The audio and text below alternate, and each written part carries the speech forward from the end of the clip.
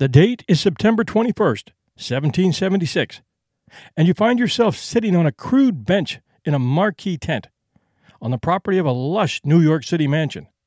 Your only company, a uniformed British engineer named Captain Montresor, who has been assigned to guard you until the hour of your execution, which is scheduled to take place later this morning at 11 a.m.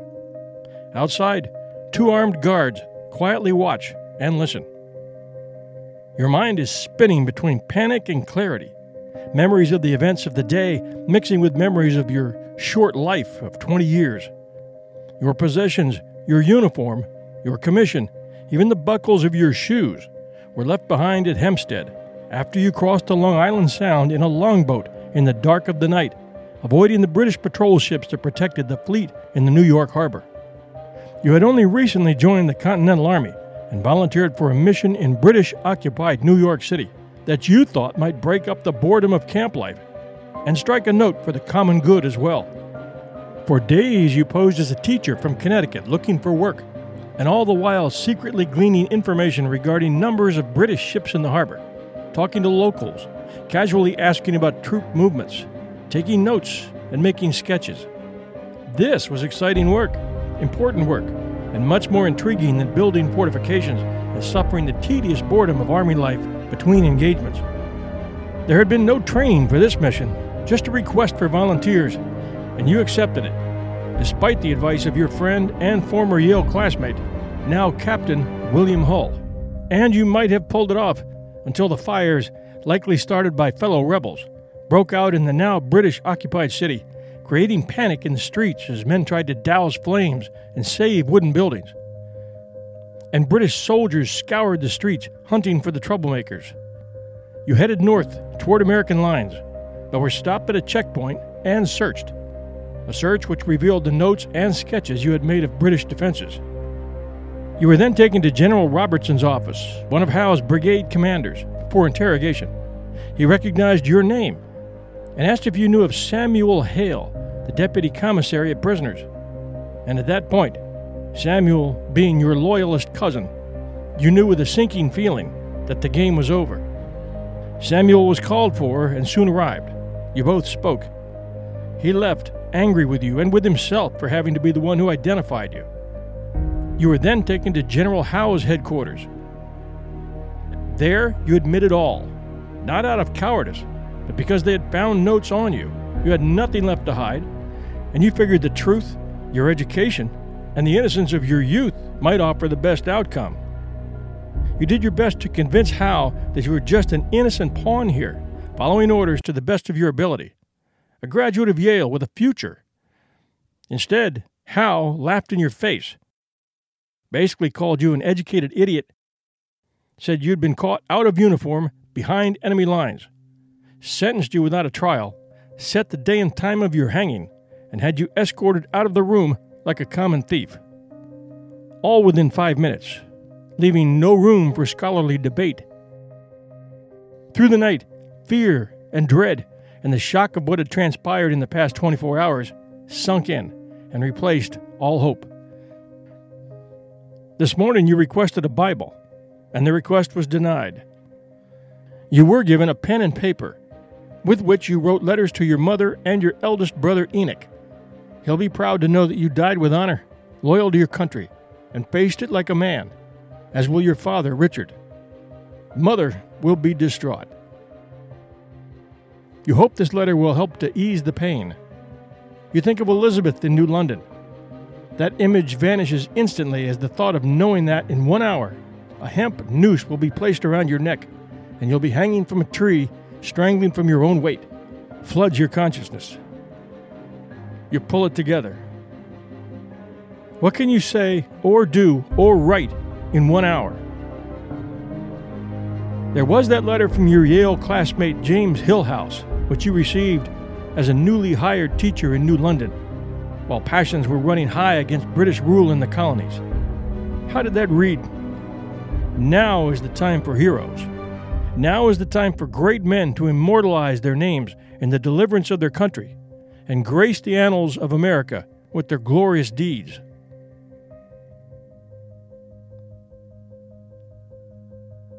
Of all the things you debated on with your brother at Yale, of all the things you hold most dear to your heart, one word stood out: liberty. That was what made you join the Connecticut militia, but you were kept back from the march on Boston, placed in reserves, and kept at your job as master of the Union School in New London, teaching. Oh, how you wish you could be there now. You think of your friend and former classmate, Ben Talmadge, who had resigned his teaching position to join the Continental Army, who had urged you to consider joining the cause for freedom, for God, for country, and you did so, signing up the next day. Your guard, Captain Montresor, interrupts your thoughts. Any last requests, Mr. Hale? Yes, I wish to speak on my behalf before I'm executed. I think I can arrange that. It is now 10 a.m. Sunday morning, September 26th, 1776.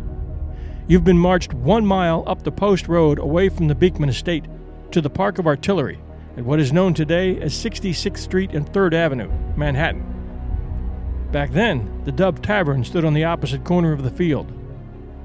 Your guards are leading you toward a large tree. Your march under guard has been accompanied by a small crowd of curious civilians, some no doubt rounded up to stand witness to see just what happens to spies. You are standing beneath a stout branch over which a rope has been looped. The other end has been fashioned into a noose and has been dropped over your head.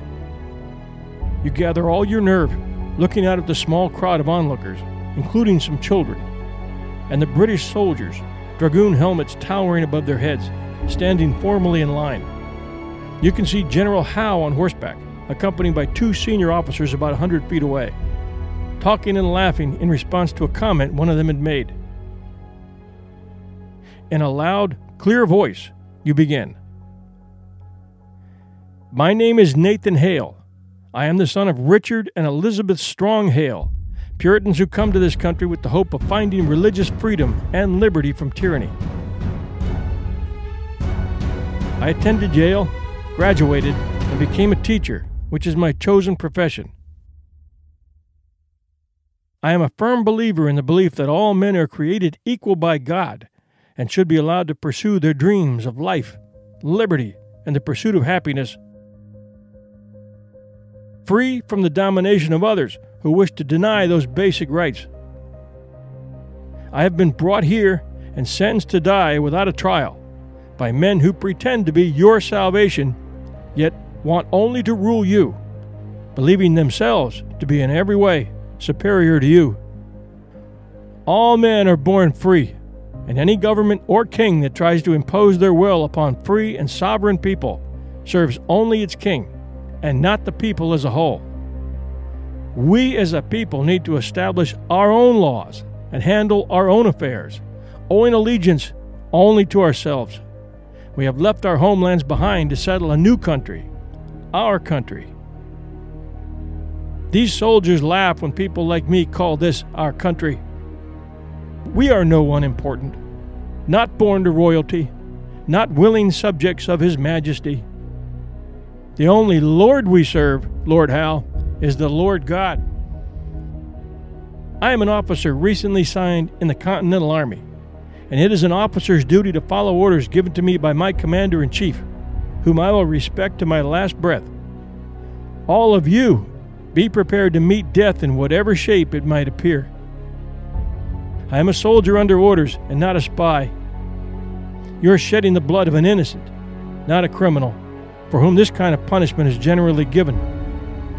If I had 10,000 lives, I would lay them all down on behalf of this innocent, bleeding country if it would help restore liberty. What's happening here today is a crime. This is my country and that of my ancestors and their fellow citizens from all over the world.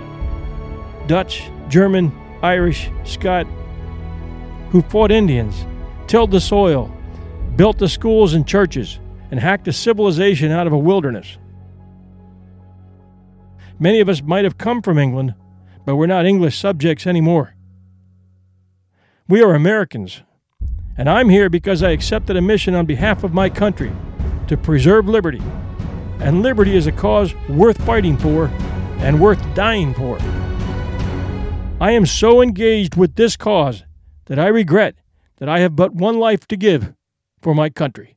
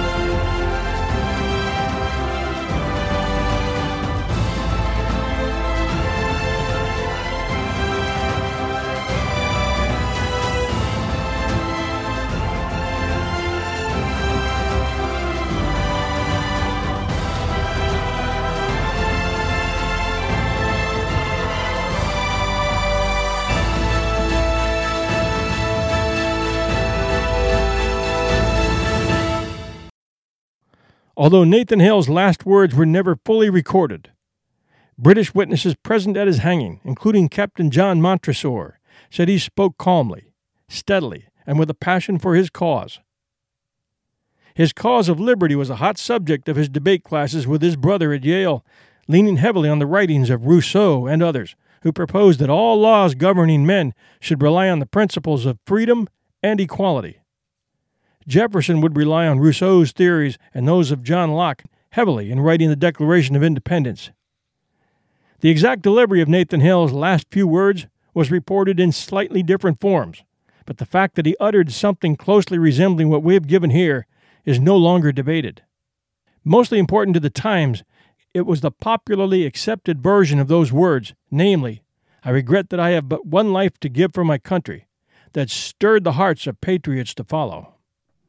In Part 1, we will share the stories of Abraham Woodhull, the Long Island farmer in East Setauket who became one of the two key leaders of the Culper Ring and hero of the AMC TV series Turn, along with Caleb Brewster, the Setauket fisherman who was the first to offer his services to Washington, and who became one of Washington's most trusted and skilled informants. And Robert Townsend, the New York City Quaker merchant known as Culper Jr., who provided Washington's chief of intelligence, Benjamin Talmadge, with life-saving intelligence gleaned from his busy Tory coffee house. And Anna Nancy Strong Smith, the devout Long Island spy and neighbor of Woodhull's, who, in addition to hanging certain types of laundry outside to signal to Brewster the locations where intelligence could be picked up, who gained valuable intelligence from her Tory relatives during trips to New York City with Abraham Woodhull, and James Rivington, the Tory sympathizer who printed the popular Tory newspaper, the Rivington Gazette, and was turned into Washington's greatest spy, and the story of William Alexander, known to his colonial troops as Lord Stirling, who gave up his British citizenship to fight for American freedom and fought in nearly every northern campaign for Washington, including enduring a cold and bitter winter at Valley Forge. And last but not least in this episode, the story of two teenage boys named Mercereau, who joined a spy mission for Washington's army in New Jersey, a mission that paid big dividends to Washington's colonial army. In Part 2, we'll cover the untold stories of James Armistead Lafayette, the African-American slave who became Lafayette's eyes and ears in the camps of both Trader Benedict Arnold and Lord Cornwallis, of South Carolina's legendary swamp fox, Francis Marion, who outwitted and outfought Bannister's Tories at every turn, of the fiery redhead Margaret Corbin, who manned her husband's gun position and gave the British hell in New York, of Molly Pitcher, whose courage inspired hundreds of men to keep fighting in the horrendous heat at Monmouth, and dozens of stories, mostly relegated these days to rarely read roadside markers and footnotes.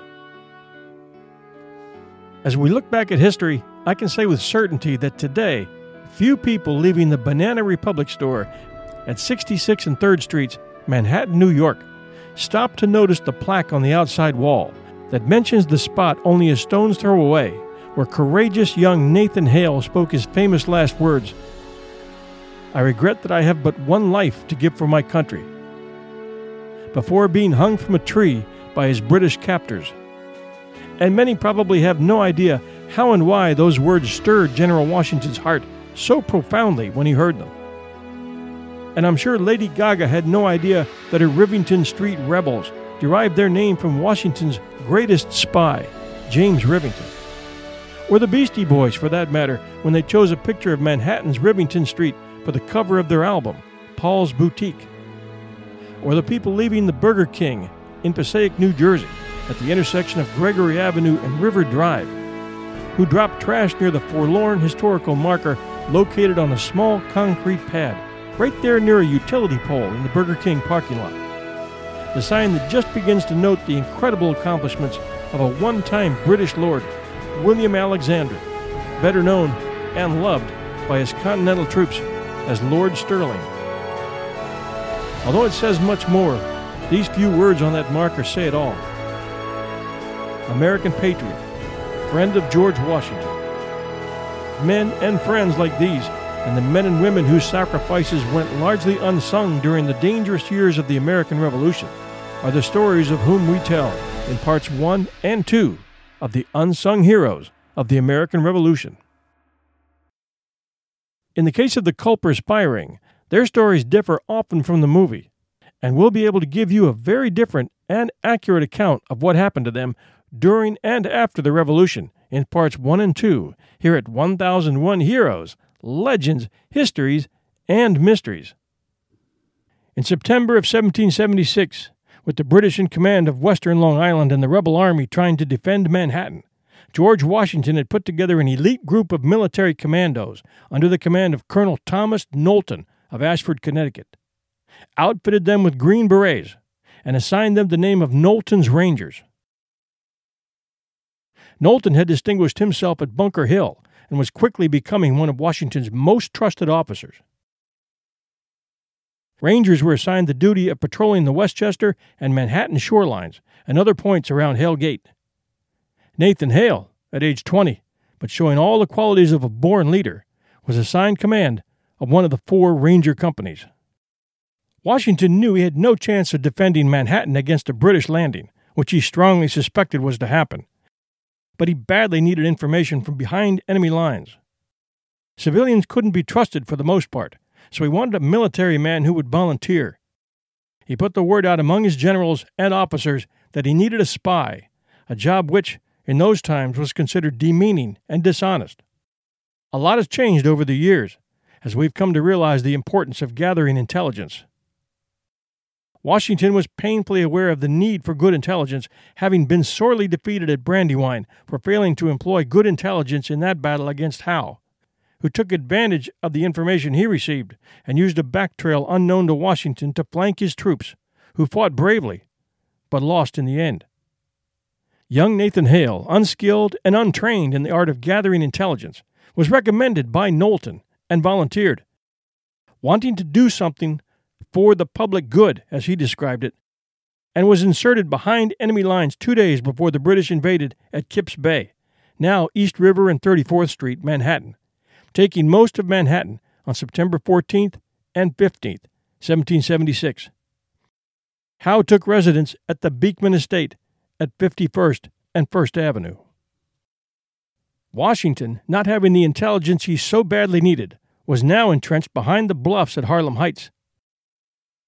On September 20th, New York City was set on fire and a wild panic ensued, with everyone on the lookout for spies and rebel sympathizers. Hale and Washington had run out of time. None other than Captain John Montresor, aide-de-camp to General Howe, the British engineer who had spent the last hours with Hale, carried the white flag to Washington's headquarters the same day of the hanging. While at Washington's headquarters, Montresor shared his news with the artillery captain Alexander Hamilton, who soon informed one of Hale's best friends, Captain Hull. Hull went with the delegation assigned to return Washington's answer to Howe, and on this ride he had his chance to speak with Montresor, who told him of Howe's actions and his last words. When Washington heard of Howe's hanging, he was upset with himself for sending him, and when he heard Hale's last words, no doubt his mind went back to the days when he had rehearsed nearly the same lines from Cato with Sally Fairfax in Act 4, Scene 4, where Cato says, How beautiful is death when earned by virtue. Who would not be that youth? What pity is it that we can die but once to serve our country. The death of Nathan Hale, although witnessed by few and spoken of little until later years, served as a wake-up call for Washington, who devoted his every attention to developing a spy network that could help the fledgling democracy shake off the bonds of Britain and become an independent nation. The hanging of young Nathan Hale would plague his conscience for the remainder of his life. The American War for Independence, which lasted 8 years, 4 months, and 15 days, beginning at the Battle of Concord on April 19, 1775, and ending with the final ratification of the Treaty of Paris on September 3, 1783, was a hard-fought, grueling conflict that tore families and communities apart, with many remaining loyal to their British occupiers and others willing to risk all to live free from British rule. Intelligence was desperately needed on both sides, with the advantage going to the British, who could afford to buy information, while Washington was constantly asking the fledgling Congress for funding. Many of his agents worked for nothing, knowing the risks. In January of 1777, a little more than 3 months after Nathan Hale's death, Washington contacted William Dewar of the New York Provincial Congress to provide him with the name of a person who could organize and command a New York City spy ring. Dewar promptly recommended colleague Nathaniel Sackett for the position, and Washington then tapped Hale's friend Benjamin Talmadge to be Sackett's contact with the Continental Army. When Talmadge was promoted to major in April of 1777, his regiment was called from Connecticut to support the Continental Army, and he wasn't able to give the time to Sackett, who was busy developing advancements for the proposed spy ring, all of which he detailed to Washington directly in a letter which arrived the same day Talmadge was promoted. Sackett had also recruited some agents, apparently good ones, whose identities remain unknown to this day, but whose work discovered that the British were building flat-bottomed boats to use in a campaign against Philadelphia. But Sackett was soon paid and dismissed, failing to provide New York intelligence which Washington needed fast enough. Intel which was being provided without Sackett's help by Colonel Elias Dayton working with John Mercereau on Staten Island. The Mercereau-Dayton ring, nowhere near as elaborate as the Culper ring, has long been considered one of Washington's earliest spy rings. On the 26th of July, 1777, Washington sent a letter to Colonel Elias Dayton, a veteran of the New Jersey militia, whom Washington knew and respected, asking for intelligence on Staten Island and New Jersey, which he needed in advance of his General Lord Stirling's arrival in that area with troops. Lord Stirling's contributions to the Revolution have been undersung. He was one of Washington's go-to generals, often in the thick of fighting and always showing incredible courage. At the Battle of Long Island in August of that year, Stirling led the stalwart, well-trained 1st Maryland Regiment, also known as the Maryland Line, in repeated attacks against a superior British Army force under command of General William Howe at the Old Stone House near Gowanus Creek, and took heavy casualties. The Redcoats had made a wide flanking attack, sweeping to the east through the lightly guarded Jamaica Pass, one of a series of low entrances through the ridge line of hills running east to west through the center of Long Island, catching the Patriot forces on their left side. Outnumbered 25-1, his brigade was eventually overwhelmed, and Stirling himself was taken prisoner during the disciplined and measured slow retreat, but not before repelling the British forces long enough to allow the main body of Washington's Continental troops to escape to defensive positions at Brooklyn Heights along the East River shoreline. In other words, Lord Stirling purposely took a beating to allow Washington time to get the bulk of his army out. Later, under the cover of a heaven-sent fog which enveloped the river and the rear guard covering actions of the Marylanders, Washington was able to barge his remaining troops and equipment across back to Manhattan Island and New York Town. Because of his actions at Long Island, one newspaper called Stirling the bravest man in America at that time, and he was praised by both Washington and the British for his bravery and audacity. While Colonel Dayton was busy gathering local intelligence, Washington turned to his friend Joshua Mercereau Sr. on Staten Island for more. And this story by descendant Laurie Mercereau, titled two teenagers who helped save America, tells the story. The story of two teenagers at the beginning of the Revolutionary War gives us insight into the beginnings of what is today the township of Guilford, New Jersey.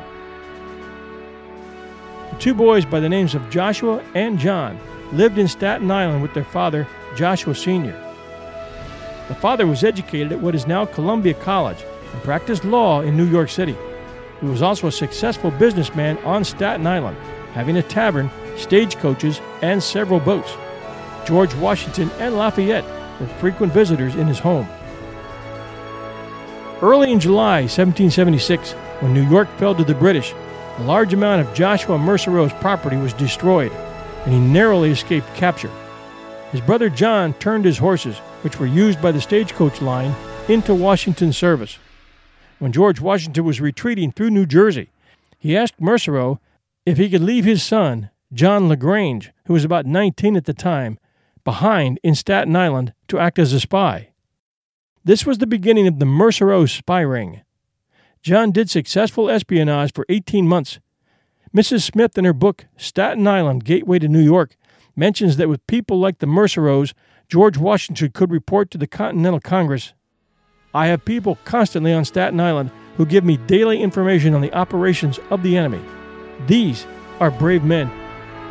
John LaGrange Merceau eventually came under suspicion, but escaped and rejoined the American Army. Later, he became Assistant Deputy Commissary of Prisoners. He was never able to serve with troops in the field because a defective right arm made it impossible to hold a musket, but for courage, he was unsurpassed in the Revolution. Joshua Jr., now about 14 years old, replaced his brother moving back and forth in a skiff hidden by day in a relative's cellar. When George Washington crossed the Delaware, the British were in pursuit. It was Joshua Jr. and Joshua Sr. who were the principal instruments in preventing the British Army from crossing the Delaware. Joshua Sr. asked if every precaution had been taken and that the materials left behind had been burnt.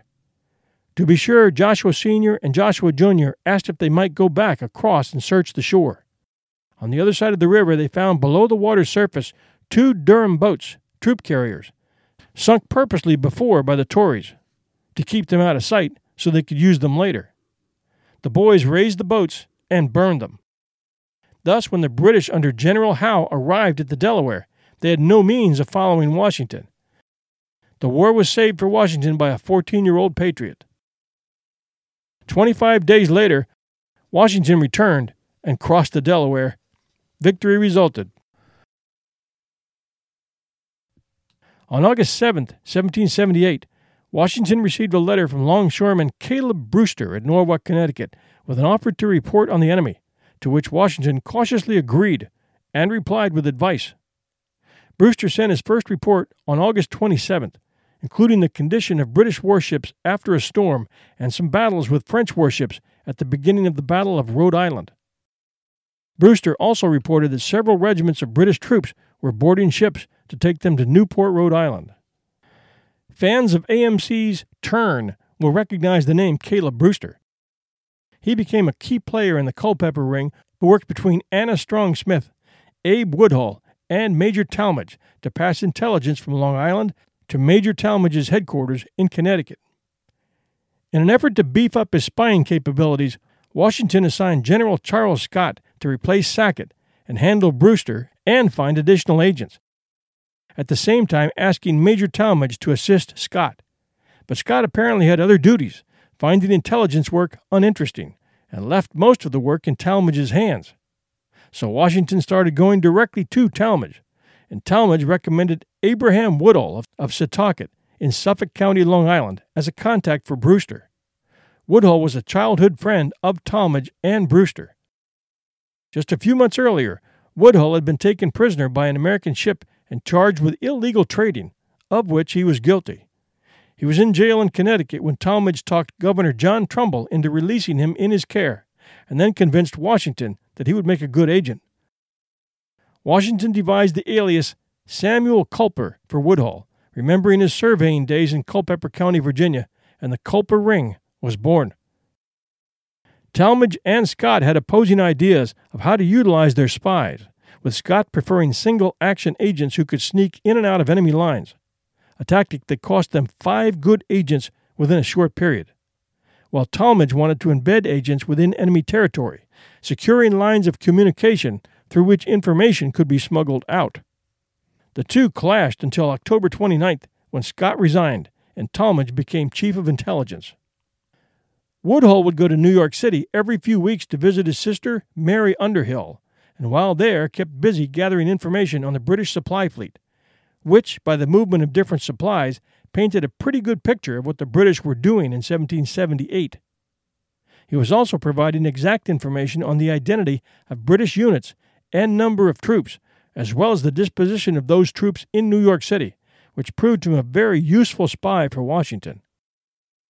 In the late months of 1778, Woodhull had to return to Setauket to pass messages to and pick messages up from Caleb Brewster, who acted as the go-between between Woodhull and Talmadge.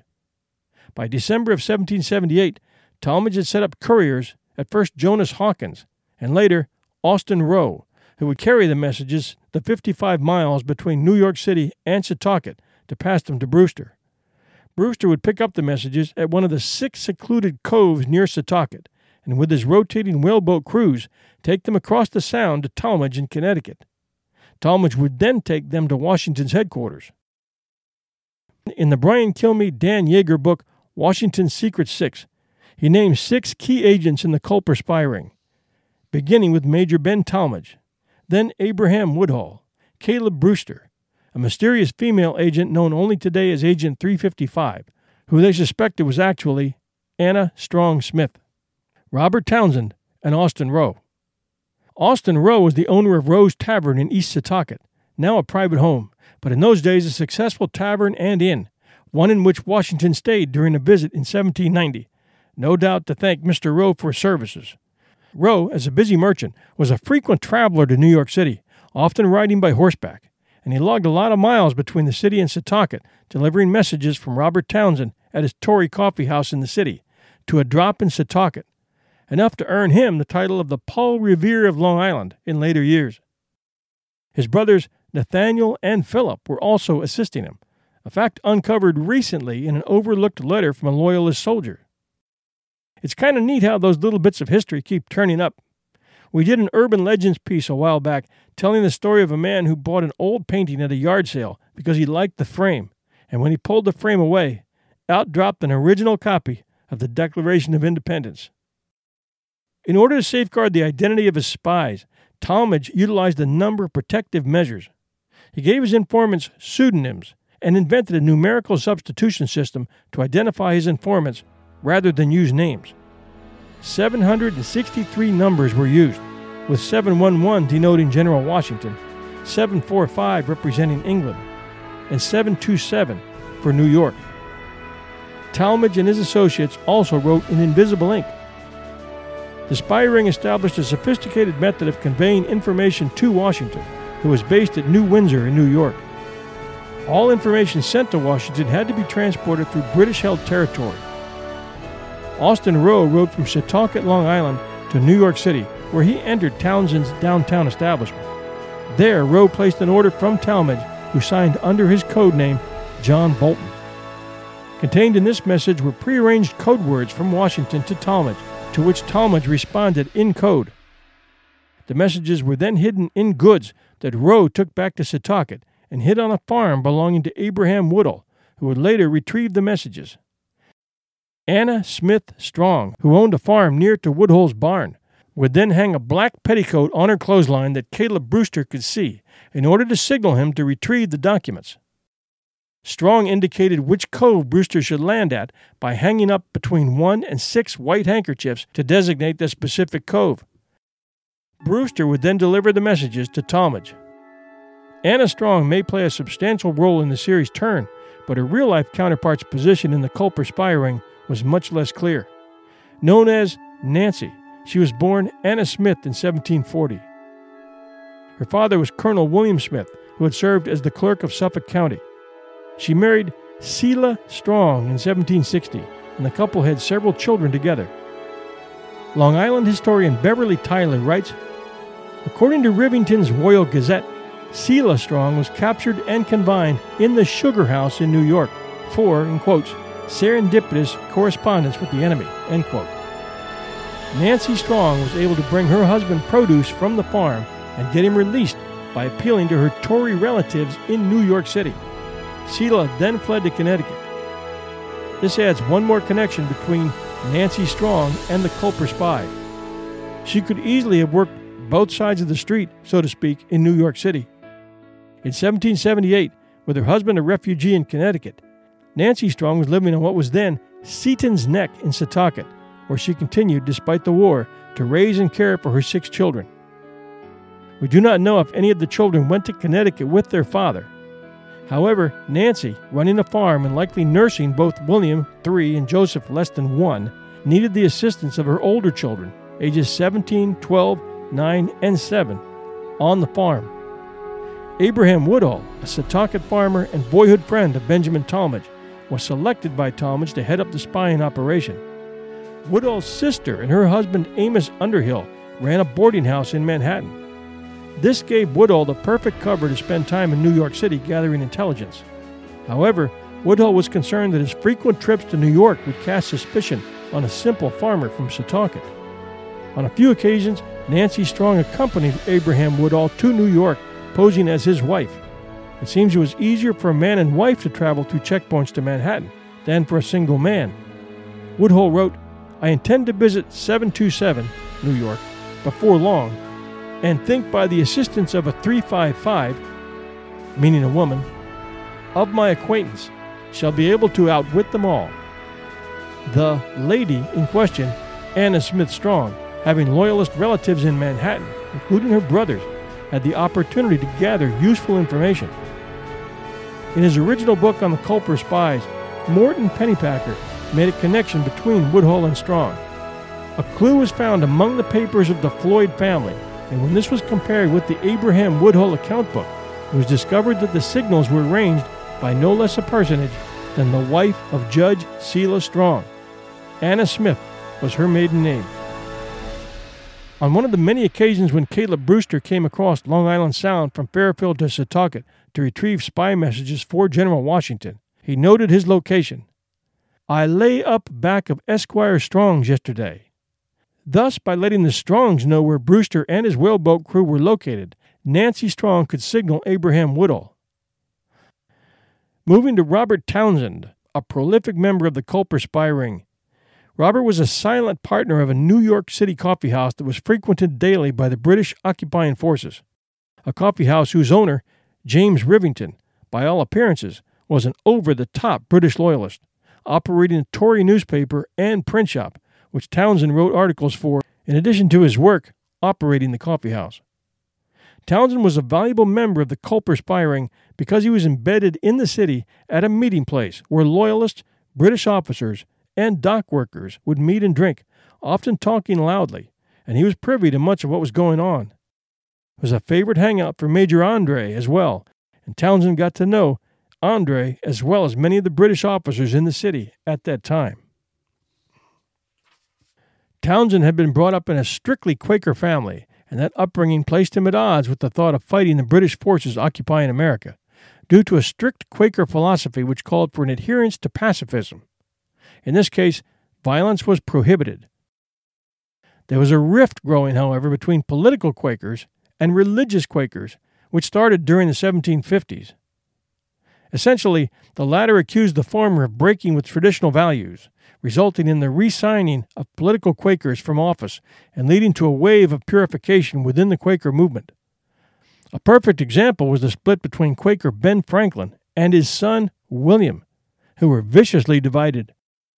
His son, a magistrate in New Jersey and hardcore loyalist, was jailed in 1776, later eventually released on a prison exchange, and spent the next few years during the Revolution resisting the Patriot cause in every way he could, and embarrassing Franklin in any way he could, including hanging a captured American soldier. Not exactly a non-violent stance. Obedient Quakers pledged to embrace non-violence and never to revolt against a legal government. Thus, Quakers emerged as the strongest supporters of British rule. Another factor, and probably a more important one, that led to Townsend joining the fight against British rule was the treatment of his family by British soldiers in Oyster Bay. a number of British officers thought that anti-British sentiment had been ingrained into the colonist spirit, and they believed that it should be thrashed out of them because New England had poisoned the whole. This led to numerous incidents of violence and pillage directed at colonists. On November 19, 1778, one such instance drove Townsend to the Patriot cause.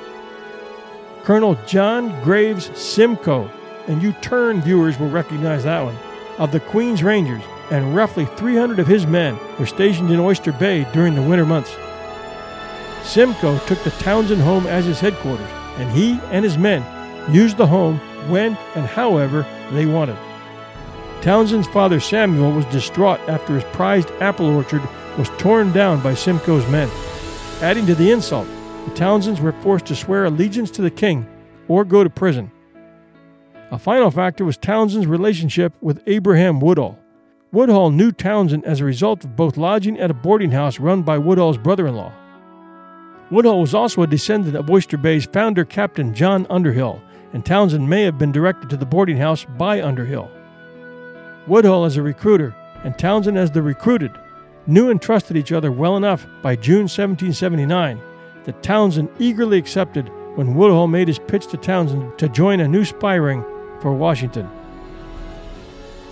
Wasting little time to begin spy activities, Townsend sent his first dispatch on June 29, 1779, 9 days after Woodhull informed Washington that he had a contact in New York. This first piece of intelligence was designed to look like a letter between two loyalists. In it, Townsend stated that he received information from a Rhode Islander who gathered from British troops that 2 British divisions are to make excursion into Connecticut, and very soon. One of Townsend's most valuable and memorable discoveries concerned a plot by the British to ruin the American economy by flooding the country with counterfeit dollars. The most crucial part of Townsend's report was that the British had procured several reams of paper made for the last emission struck by Congress. This was terrible news for American leaders. The British had previously been forced to counterfeit money on paper that was similar to the official paper, but now they had the authentic paper.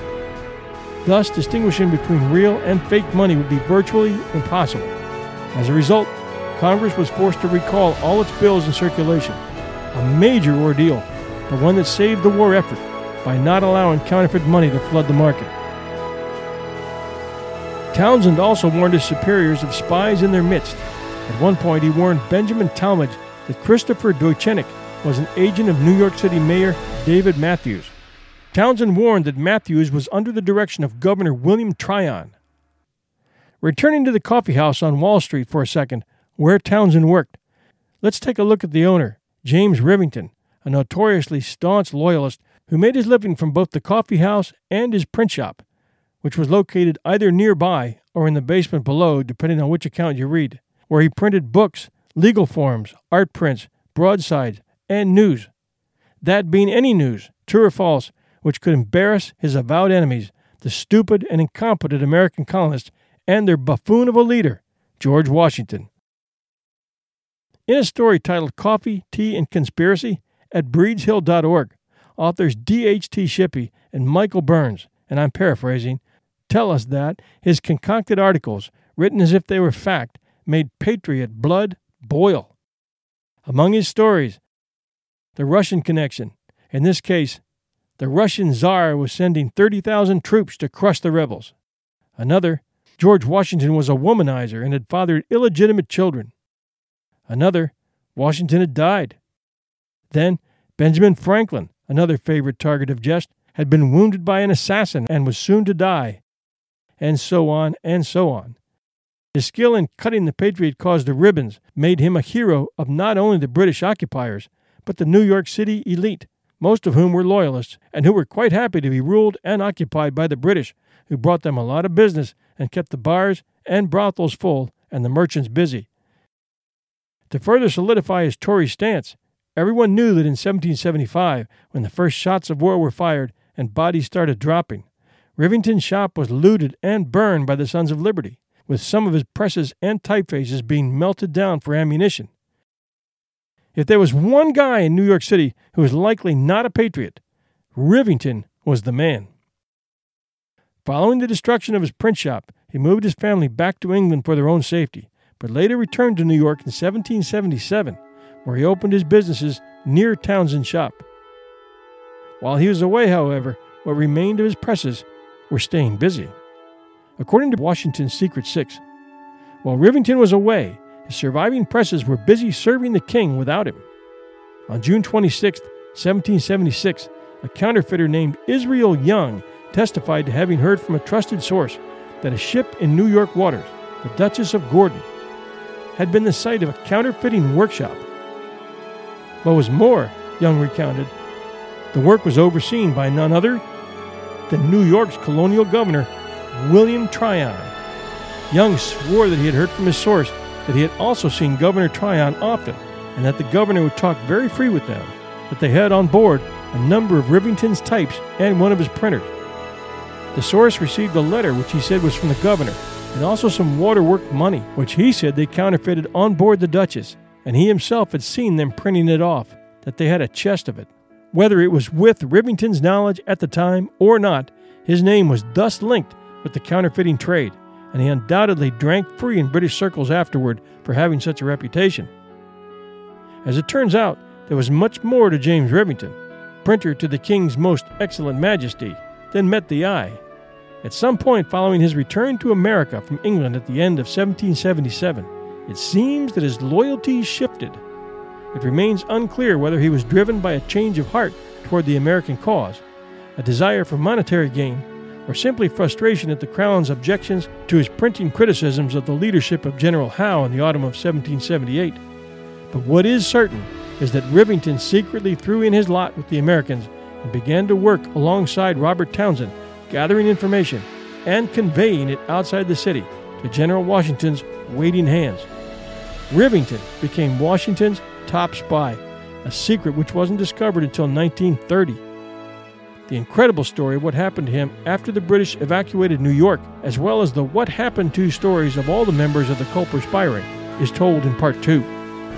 Rivington's name was the last to appear among the Culper Code monikers 726, indicating that Townsend had recruited him soon after his own engagement, probably by the late summer of 1779, when the code was developed. The code first lists the spies' names, concluding with Rivington as 726, then seamlessly moves on from personal names to place names, with New York designated as 727. How so cautious and reserved a man as Townsend was able to establish a confidence with an avowedly Tory propagandist is hard to imagine. Once the connection was made, however, Rivington's mischievous nature must have delighted in the irony of his recruitment. This was the same man, after all, who found great amusement in seeing himself hung in effigy, and who happily reprinted damning letters about his character from patriots. Rivington's communications were written on the book cover boards so no one would see them, bound in the covers of books, and conveyed to the American camp by agents that had no idea they were delivering intelligence, especially from Rivington. Several years later, William Hooper, a North Carolina lawyer who had signed the Declaration of Independence, wrote to his friend and future Supreme Court Justice James Iredell, "It has come out, as there is now no longer any reason to conceal it, that Rivington has been very useful to General Washington by furnishing him with intelligence. The unusual confidence which the British placed in him, owing in a great measure to his liberal abuse of the Americans, gave him ample opportunities to obtain information which he had bountifully communicated to our friends. The British were being played, and from the least likely of corners, but they remained oblivious to the double dealings in their midst. The parties went on, the coffee-house debates continued as the officers went about, surrounded by their circles of admirers. The wine and the words flowed freely as they bantered about their plans. The army was in garrison, comfortable, amused, and completely oblivious to the fact that any shopkeeper, newspaperman, or charming lady in their midst was listening, remembering, and plotting. How valuable was Rivington to the cause? Consider this story. According to Coffee, Tea, and Conspiracy, through the coffee house, Rivington managed to acquire the complete codebook for the British Royal Navy forces. This was sent to Washington and to French Admiral de Grasse. When British General Cornwallis found himself trapped at Yorktown in 1781, the British fleet was dispatched to rescue his army, and according to some researchers, de Grasse was able to use those codes to fight and handily beat the British at the naval battle of the Chesapeake, thus cutting off any chance of Cornwallis' retreat and ensuring Washington's victory at Yorktown. The wind heard round the world that secured American independence once and for all. Townsend wrote what is likely his last report on September 19, 1782.